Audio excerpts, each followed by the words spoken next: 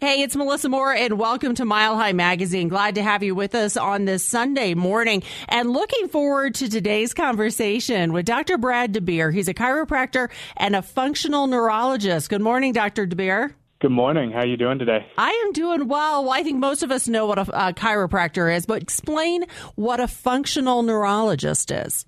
Yeah, I get this question a lot. So a functional neurologist is essentially everything that a traditional neurologist would do, except instead of looking at a gross ablation or a pathological cause, I'm looking at much more of a functional relationship between how your brain's connecting to the rest of your body.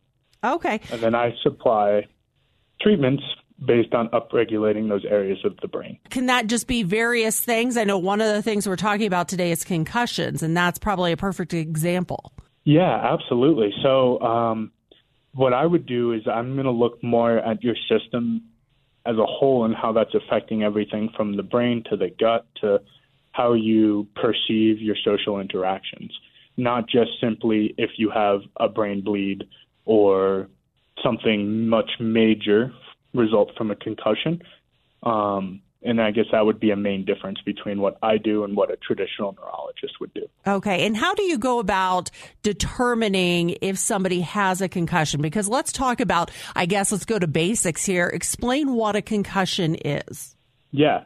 So a concussion is an acquired brain injury caused by the impact of the head directly or the body, resulting in what I would consider brain sloshing. This results in possible axonal damage, some blood flow changes, and initiates a chemical cascade of neurotransmitters and metabolic mediators, which induce what's called neural inflammation. So we used to hear that a concussion was the swelling of the brain. Is that correct or not? Not necessarily a swelling of the brain, but an initial impact that's perpetuated by chemical changes causing inflammation. Okay. Once we get into swelling is probably a little, that would be more pathological. So somebody comes into you, and what do you do to figure out if they have a concussion?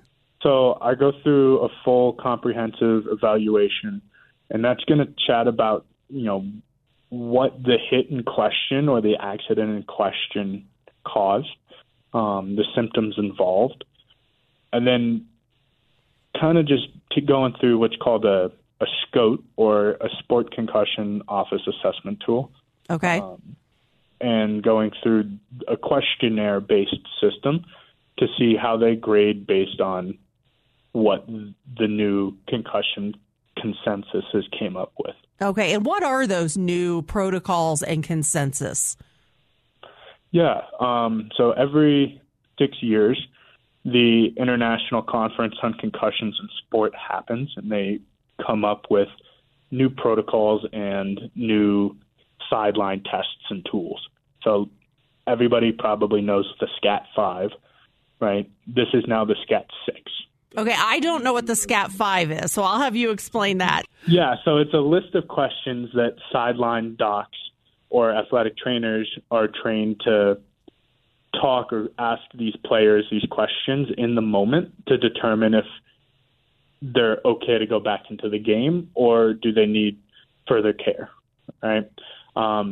We found that really if you even suspect a concussion, you probably shouldn't play the rest of that game. Okay. And then go about it, return to play protocol, return to learn protocol, which they've all broken down in that consensus statement as well. What are some of the questions that they ask? Just for somebody like me that my child's not in sports, so I have not dealt with this as far as with a kid, but what are some of those questions, or at least they should be asking? Yeah, so the top three questions would be repeating back a 12-word list. Just regurgitate these 12 words back to me. They're simple words like dog, cat, hat, chair, blue, green. And they just have to repeat those back to us. And then being able to say the months in reverse. Also, then being able to walk and talk at the same time, right? So those are kind of the big three. Any delay or questionability in that time serves a referral out to a specialist. Any delay, you're saying? Any delay that they didn't already have, right? So counting backwards in months is probably not something that everybody's super used to doing, right? Or right. Walking while also counting backwards from 100 by sevens. Also something that people usually don't train or know, right? So some delay, some thought process is appropriate, right? But large, moments of time where there's no answer, or they're continually thinking or having a hard time generating those answers, or generating the wrong answers, those are all key indicators to A, be removed from the game, and B, go see a specialist. Well, for somebody that has an injury or notices a family member isn't acting quite right, let's say maybe they had a bike accident or something like that, what are some of the symptoms of a concussion that they should be looking for? Yeah, absolutely.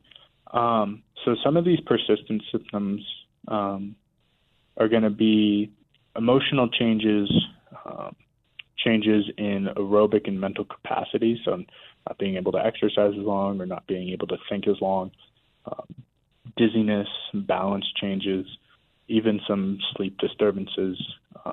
So they kind of range a wide variety, but anything that's off, quote unquote, should be taken not for granted, right? Not like, oh, well, yeah, you had a bump on the head. That's something that we need to address. Otherwise, it becomes a compensatory mechanism and can cause issues down the line. Okay. And are they looking for symptoms to begin right after an accident, or how long can that delay be?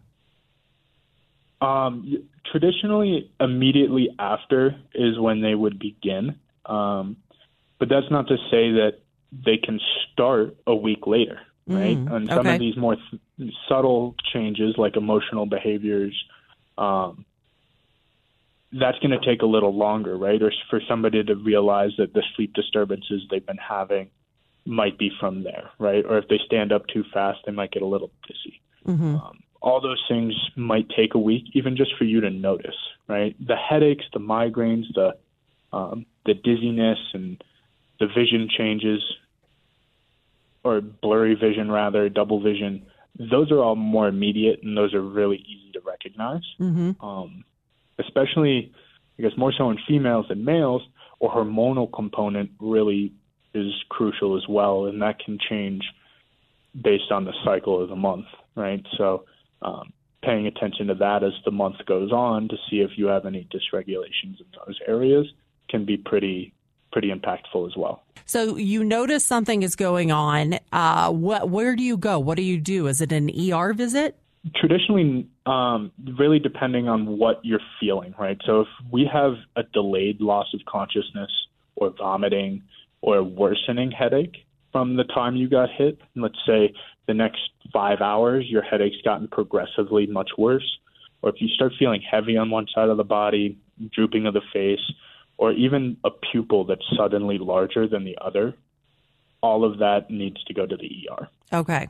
If you have none of those, then continuing with your symptoms for the next 2 weeks, and then doing what's considered sub-symptom threshold, or activities that as soon as you start experiencing those symptoms, that you halt. Going for a walk outside, trying to read a book or do some homework if you're a child. Some basic things like cognitive activities and aerobic exercise should be done in those first 2 weeks.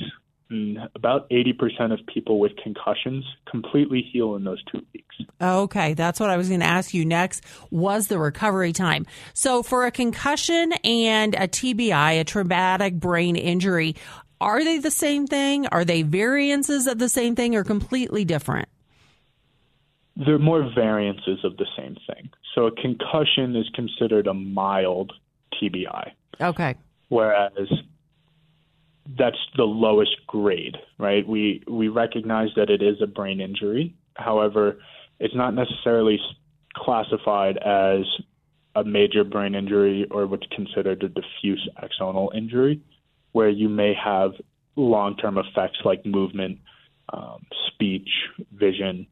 They present much more as a mild stroke, if that makes sense. All right. So you said there are new protocols. What kind of treatments do you do as a functional neurologist to help somebody who maybe has suffered a concussion? Yeah.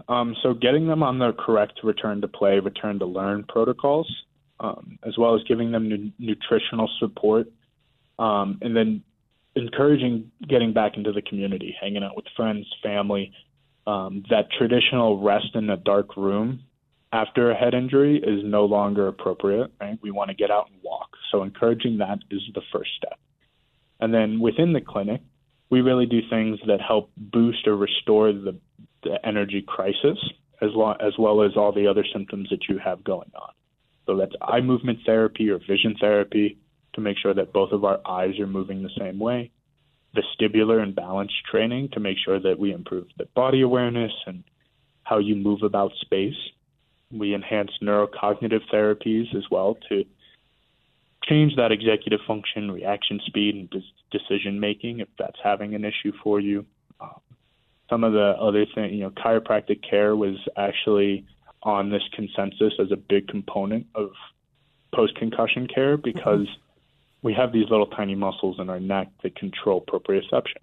And if they're off or dysfunctional in any way, they can lead to that dizziness, the headaches, the balance problems. Neurostimulation is another one that we do, where we induce some electrical current onto the tongue. And it sounds crazy, but it's called translingual neurostimulation. Okay. And what we do is we have 4 big nerves.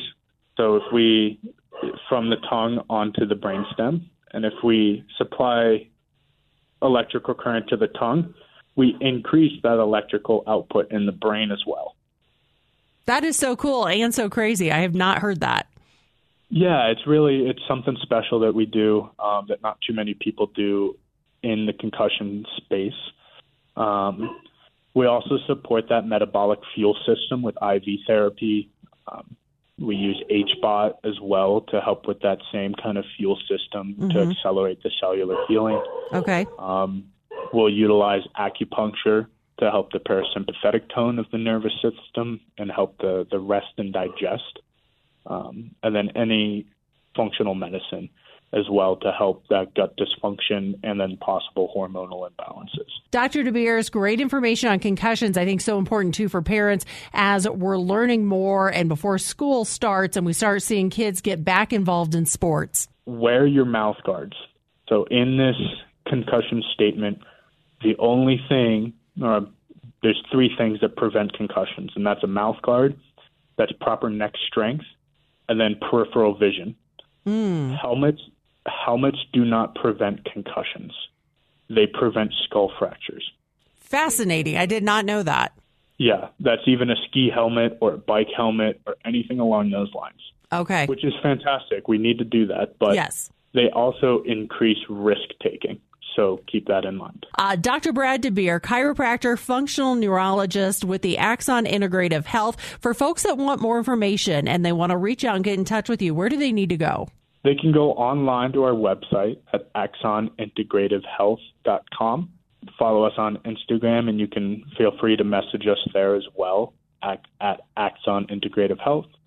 Or you can give us a call at 720-994-AXON. AXON. Dr. DeBeers, thank you so much for your time today. Thank you for this honest conversation about concussions. I think we've all learned a lot. So thank you for taking the time. Yeah, absolutely. Thank you so much for having me. And I look forward to chatting more about concussion in the community and helping everybody know a little more so that they're better educated. Thank you again. We so appreciate your time and the information. I'm Melissa Moore. It is Mile High Magazine. And for more information on this guest or any of the others in the episodes you've heard, we have these shows saved as podcasts, making it easy to listen to anytime. Just go to your radio station's website. I'm Melissa Moore. Have a great Sunday. Go out, be kind, and remember to be kind to everyone.